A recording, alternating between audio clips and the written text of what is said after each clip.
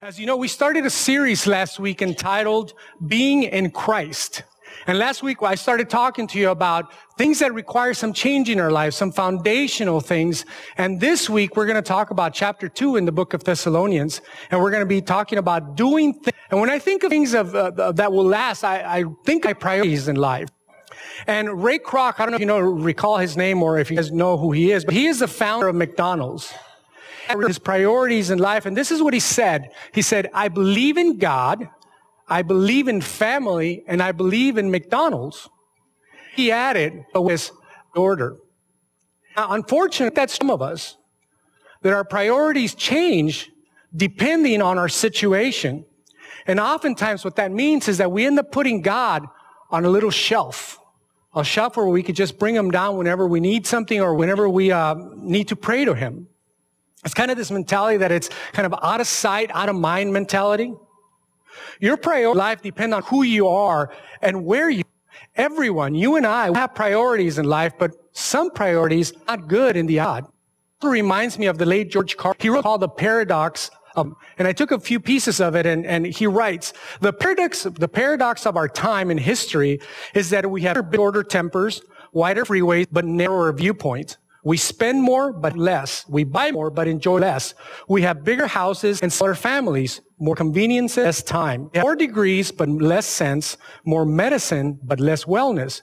We drink too much, smoke too much, spend too much, laugh too little, drive too fast, get too angry, stay up too late, get up too tired, read too little, watch TV too much, and pray too seldom. We've been but we have trouble crossing the street to meet a new neighbor. We build more computers to hold more information to produce copies than ever. We communicate less and less. I don't know about you, but these are some they challenge me. They help me to my priorities.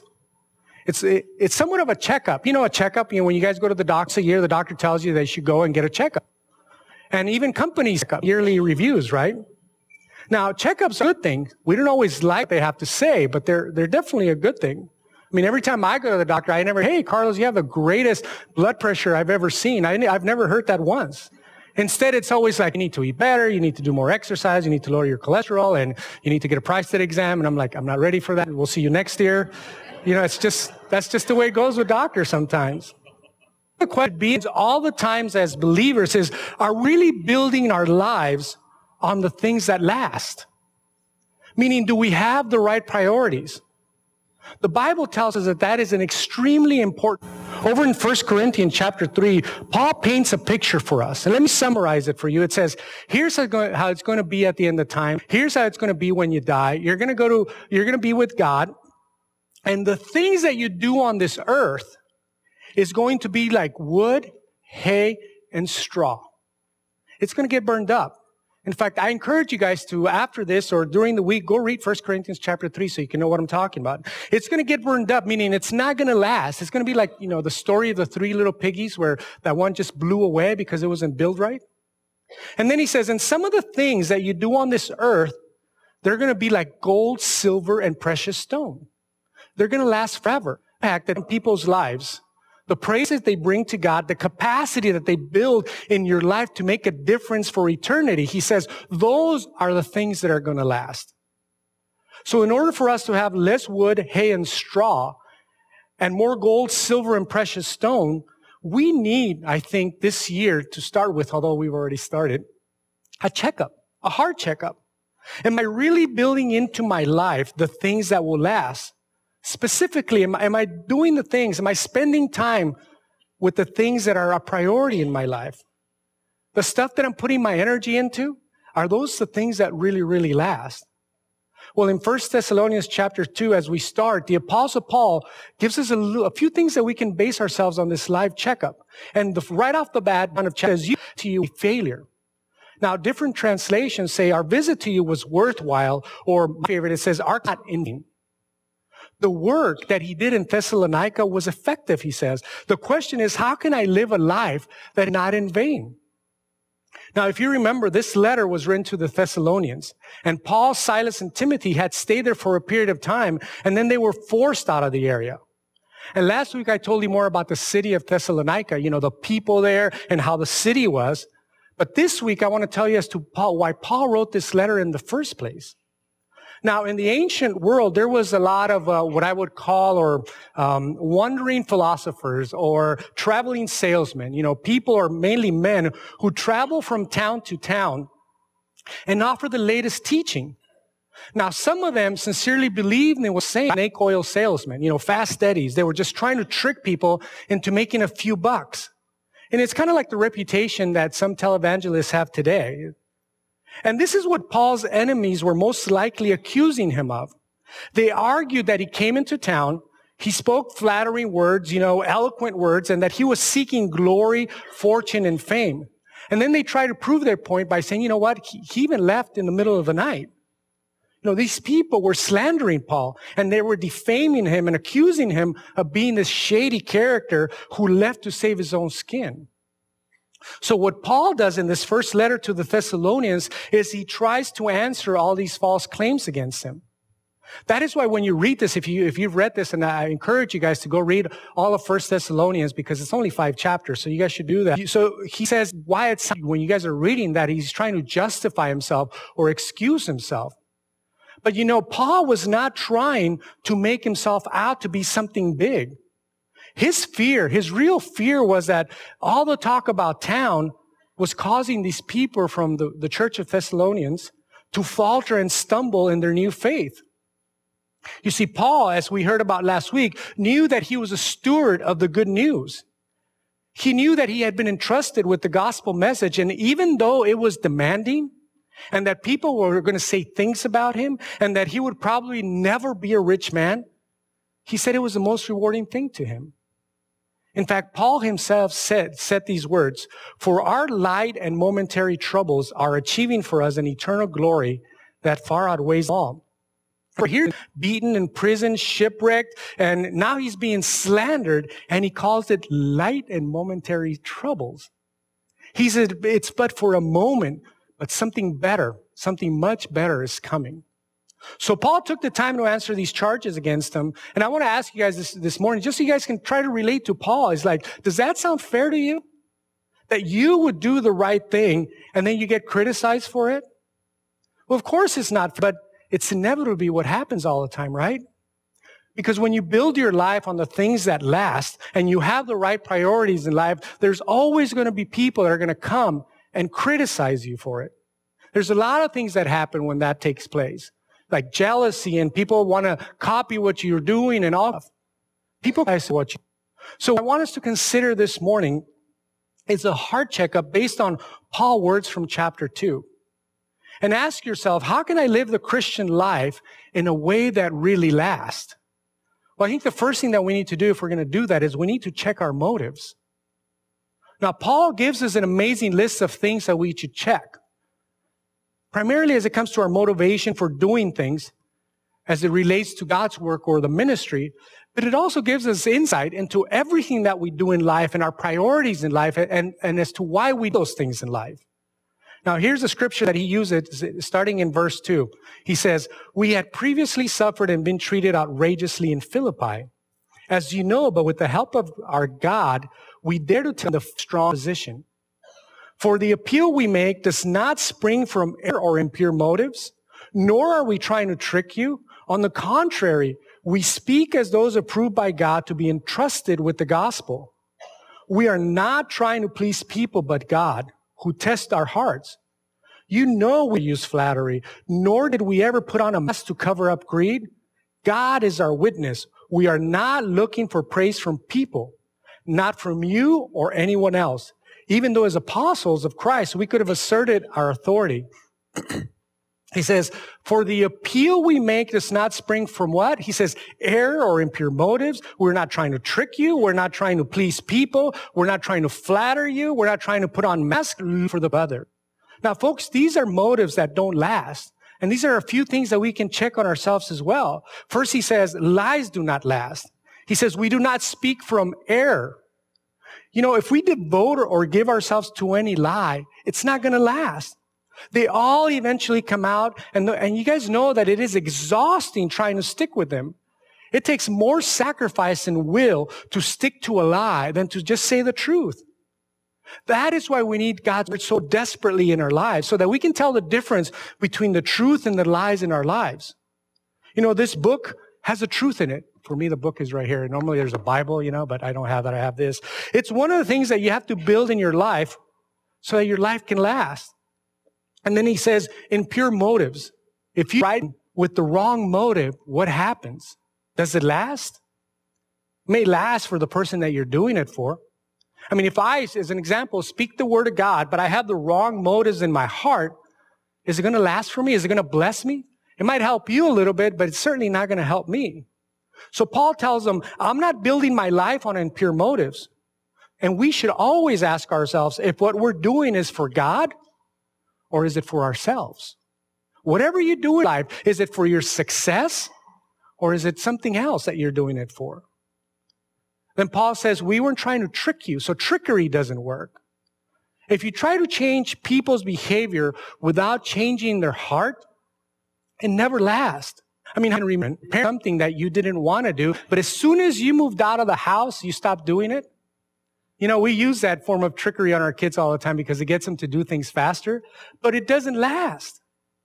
And then Paul says flattery doesn't last.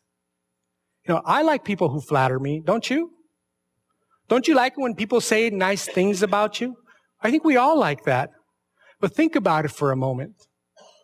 The problem with flattery, which is a lie, is that it keeps you stuck where you are. When somebody flatters you, they're keeping you stuck where you are. We're not being honest about the changes that could happen or the improvement that happen in your life. That's the danger of it. That's why it never lasts. And then my favorite, Paul says that masks do not leave off. You think of masks, we always think of Hollywood pictures, movies, or we think of dramas mainly. But those aren't the kind of masks that Christians wear. There's all kinds of masks that are popular with Christians. And we have a lot of them. In fact, one of them is called the joy mask. You guys know the joy mask. You know, things are falling apart inside and you're discouraged and life is terrible and maybe you're even depressed and we walk around like nothing's wrong and we put on this happy joy mask. You know, a lot of us put on that mask because we think that Christians are always supposed to be happy. But let me tell you, Paul wasn't always happy. If you read 1 Corinthians, he talks about the fact that he despaired life at that moment. Jesus wasn't always happy. The Bible tells us that he wept for a friend. Anytime you weep, you guys, most of the time is because you're despairing something.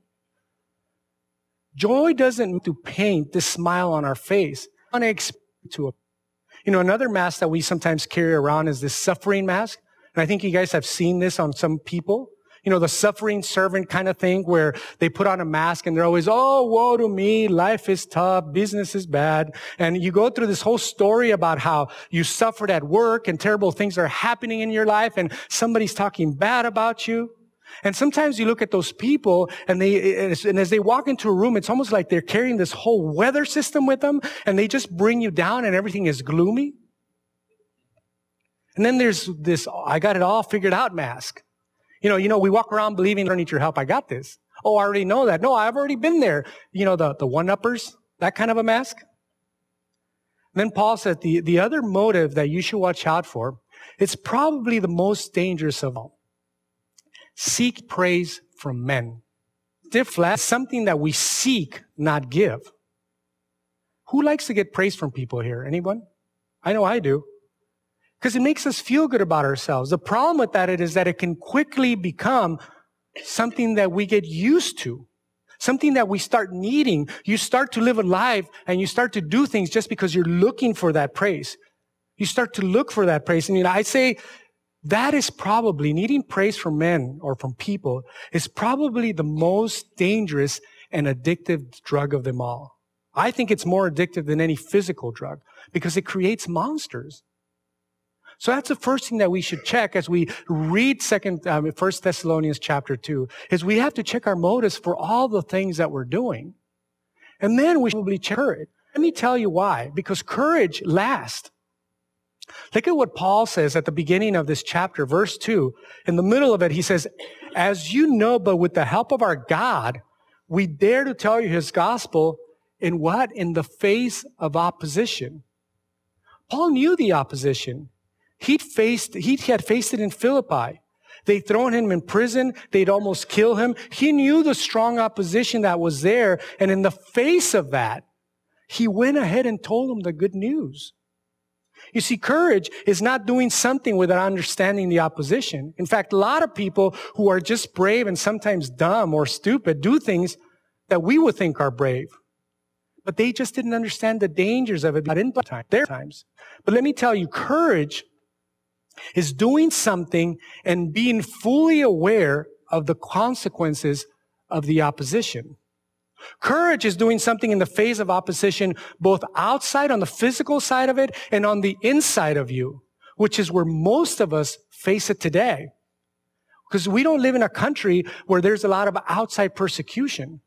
I mean, sometimes there's some pressure in the job that can come with some job situations. But the truth is that the opposition that you feel or that I feel and we feel comes from the inside of us. You know, the temptation to do the wrong thing or not to do the right thing. That's the kind of struggles that we face all the time. And courage is doing something in the face of that. And all face those the ones when you need to say something that's really hard to say, but you know you need to say it to that person. It takes courage to do that because they may reject you. They may not want to be your friend. They may talk bad about you. They may not listen to you. Basically, it may not go well. So it takes courage to say and do the right things.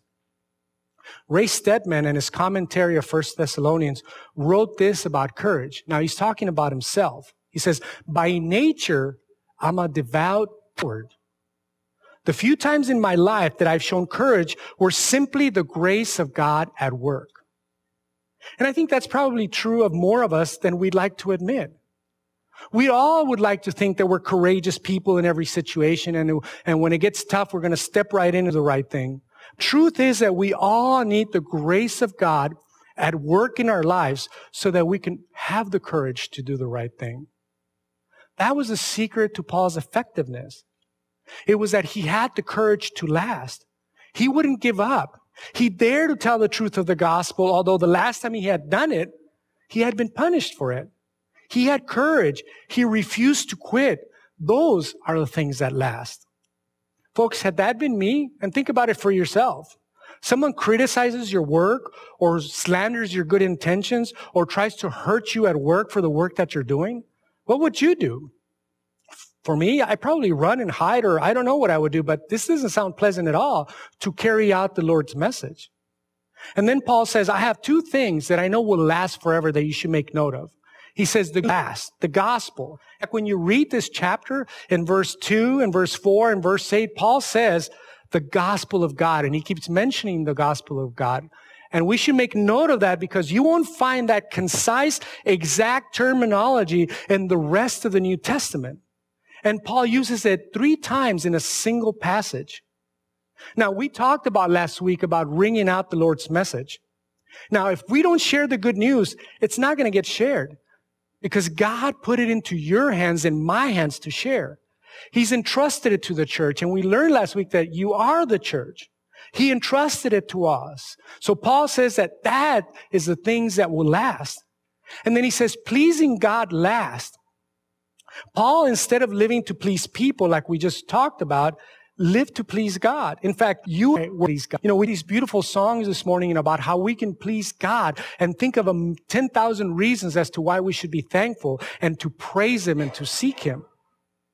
The bottom line is this, that if we are not living a life to please God, then you have to ask yourself, who are you living to please? You're pleasing somebody. It's either your spouse or your coworkers or your jobs. But the bottom line is we're always living to please something or somebody. So if it's not God, who is it in your lives?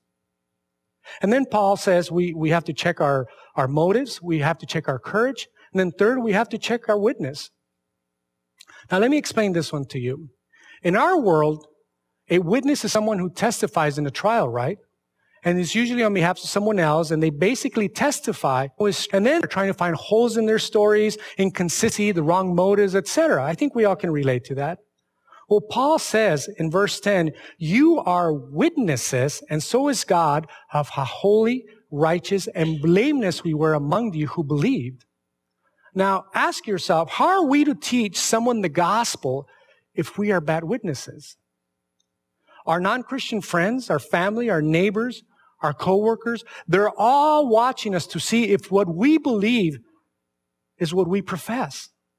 In a sense, they're kind of cross-examining us, and if we're not real, they don't want any part of us, and certainly not going to want any part of our God. So how can you show a friend the importance of worshiping God if you are regularly absent from the worship service on Sunday? It's about love and the mercy of God when you refuse to forgive another for the offense they committed against you. That's a bad witness. We can't. It doesn't matter how true our witness is. If we're not striving to live like Jesus, we're not going to bring people to Him. A Gallup poll reported this some years ago. Take a listen. It says, there is little difference in ethical behavior between the church and the unchurched. There's a much pilferage and dishonesty among the church as the unchurched. Religion, per se, it's not really life-changing. Ouch. That hurts. Paul knew that his life had to correspond with his witness and teaching. Now, we wasn't perfect. If you read when you were just like the rest of us. Dwight Moody said that a holy life will make the deepest impression. Lighthouses, he said, blow no horns. They just shine. A teacher was checking her students' knowledge of Proverbs. Cleanliness is next to what, she asked. And a little boy replied with real strong feeling, impossible. Well, that's kind of how I feel sometimes, don't you? That you're trying to do the right thing for God and it sometimes feels impossible. You see, I don't want to be a stumbling block for anyone in their faith. Could you guys imagine if somebody walked through those doors, they see me in the pulpit and they turn around and go back out? Because maybe outside I'm a different person. Or maybe outside I'm not the real witness that I'm supposed to be, that I profess. Always help me to see my surroundings. I'm careful not to cut people off. I'm careful not to be rude to people who provide a service, especially when it's bad. But I struggle with that same things that everybody else. I mean, don't you guys want to punch people who cut you off? I do. But just when you think that holiness, righteousness, and blameless is impossible, Paul reminds us that we possess the Spirit of Christ. We may not be clean, but we can become cleaner as time goes by. Blamelessness should be the goal in life, but not perfection. We'll never reach perfection, but blamelessness is possible. Paul says, God made him who had no sin to be sin for us, so that in him we might become the righteousness of God, blamelessness. On the one hand, there's no way we will come outside because of sin. But on the other hand, we already are blameless because of Jesus Christ in our lives. So we should strive for blamelessness, and there's only one way to do that. Christ, His Word, His Spirit who lives within. And as we study and we pray and we yield to His Word and we surrender, He will make us a better people. He will make us more spiritual and kinder and gentler and purer. Now, I don't know about you, but when I listen to this message, I was preparing for this message, I see all the things that are wrong. And it's so natural for all of us to just look at something and look at what's wrong with it. And I think sometimes that's what we hold to the Bible is that it's always just pointing out that are wrong in our lives and the things that we should do better. And it's times, who's going to measure up to Paul? I know I'm not. But the beauty of Paul's letters is that he always tells us what to do about it. If we're convicted in part of these priority things or doing the things that will last, change that, guys. When you keep reading, he says, you care, you love, you encourage, you comfort, and you urge people to live lives worthy of God. That becomes our priority. When we take all the things that we know we're not doing well, and we turn it into just caring for people in such a way, that's how we start to turn things around. First, Paul says that it starts with our actions. Now, read this verse, verse 9 with me. He says, as apostles of Christ, we could burden to you, but we were gentle among you like they're caring for her little children.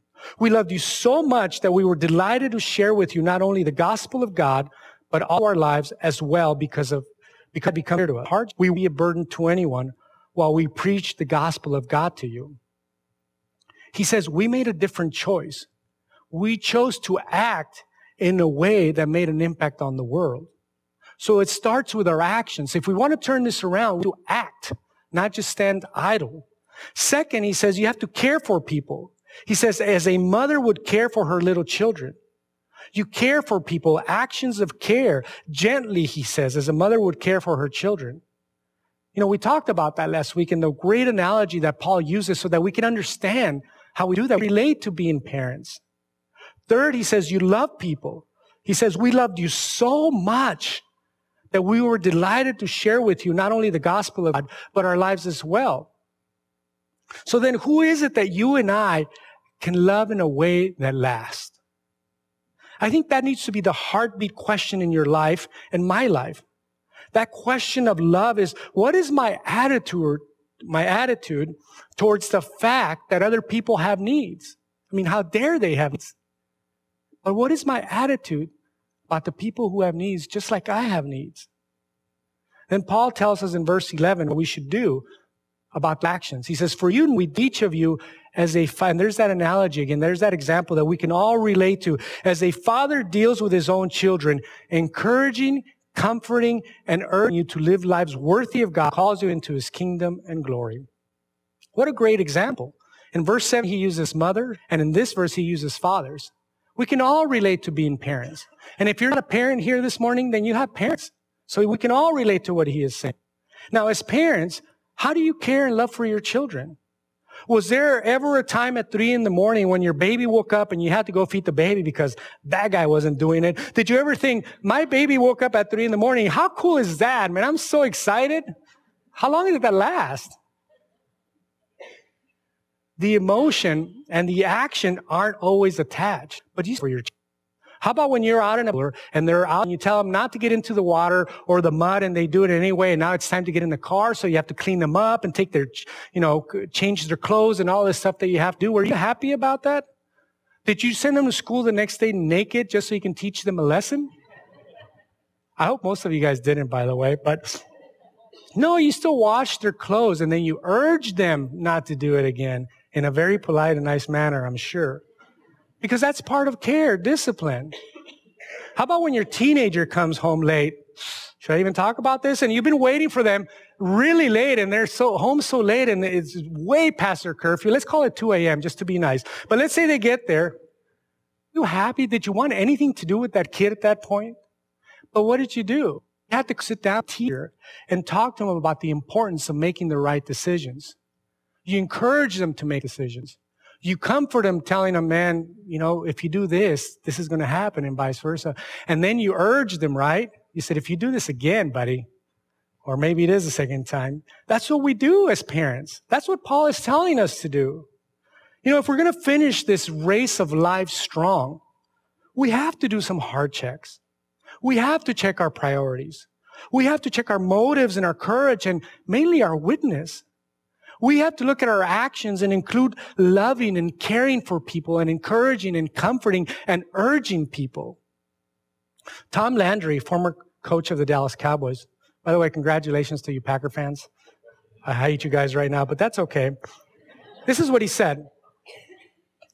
The thrill of knowing Jesus is the greatest thing that ever happened to me. I think God has put me in a very special place, and he expects me to use it to his glory in everything that I do. Whether coaching football or talking to the press, I'm always a Christian. Christ is first, family second, and football is third. Folks, as we start this year, I know we've been talking about all these resolutions and all the things that we can do. I think it's important to check our heart as it relates to what we're doing for God and other people. At the end of our lives, you're going to notice that, and what we see, Pastor Larry and I see time and time again on people's deathbeds when we pray for them, is that they never ask for their medals. Like, bring me all my medals that I won. They never ask for the degrees that were up on the wall in their office. They never ask, hey, bring me a picture of the house that I worked so hard to build. That big house, they never asked for that. The stories that they tell you at the end of the life all have to do with people. The impact that they made for their family or their family made on them. It all has to do with the things that they did that they remember because they were trying to live a life that was worthy of God. So I want to end this morning just by having you contemplate, what will your priorities look like for the rest of this year? Shall we pray? Our Heavenly Father, we are so delighted with you this morning, for we know that your word speaks truth into our lives. Father, and as we stand before you, Lord, we know that maybe there's a little bit of change that needs to happen in our hearts in order for us to change some of our priorities, in order for our priorities to reflect the type of things that would last. Lord, so we just want to pray right now that you give us the will and the ability to live a life that lasts. We ask that you would just bring your Holy Spirit and that it will empower us to live for you and you first and foremost. Lord, I'm asking for your strength for everyone in this room so that they could get headed in the right direction. Lord, and if we need to make some changes in our life, the courage to make those changes in spite of the opposition. Lord, we don't want to be stubborn and keep doing the things that we know are not going to last. Lord, so we're asking for your strength to start taking the steps in the right direction. Lord, we don't expect to be perfect, but with you, all things are possible. Lord, so we pray together that you would help us, that you would strengthen us, and that you would encourage us. Lord, we love you this morning. In the name of Jesus we pray. Amen.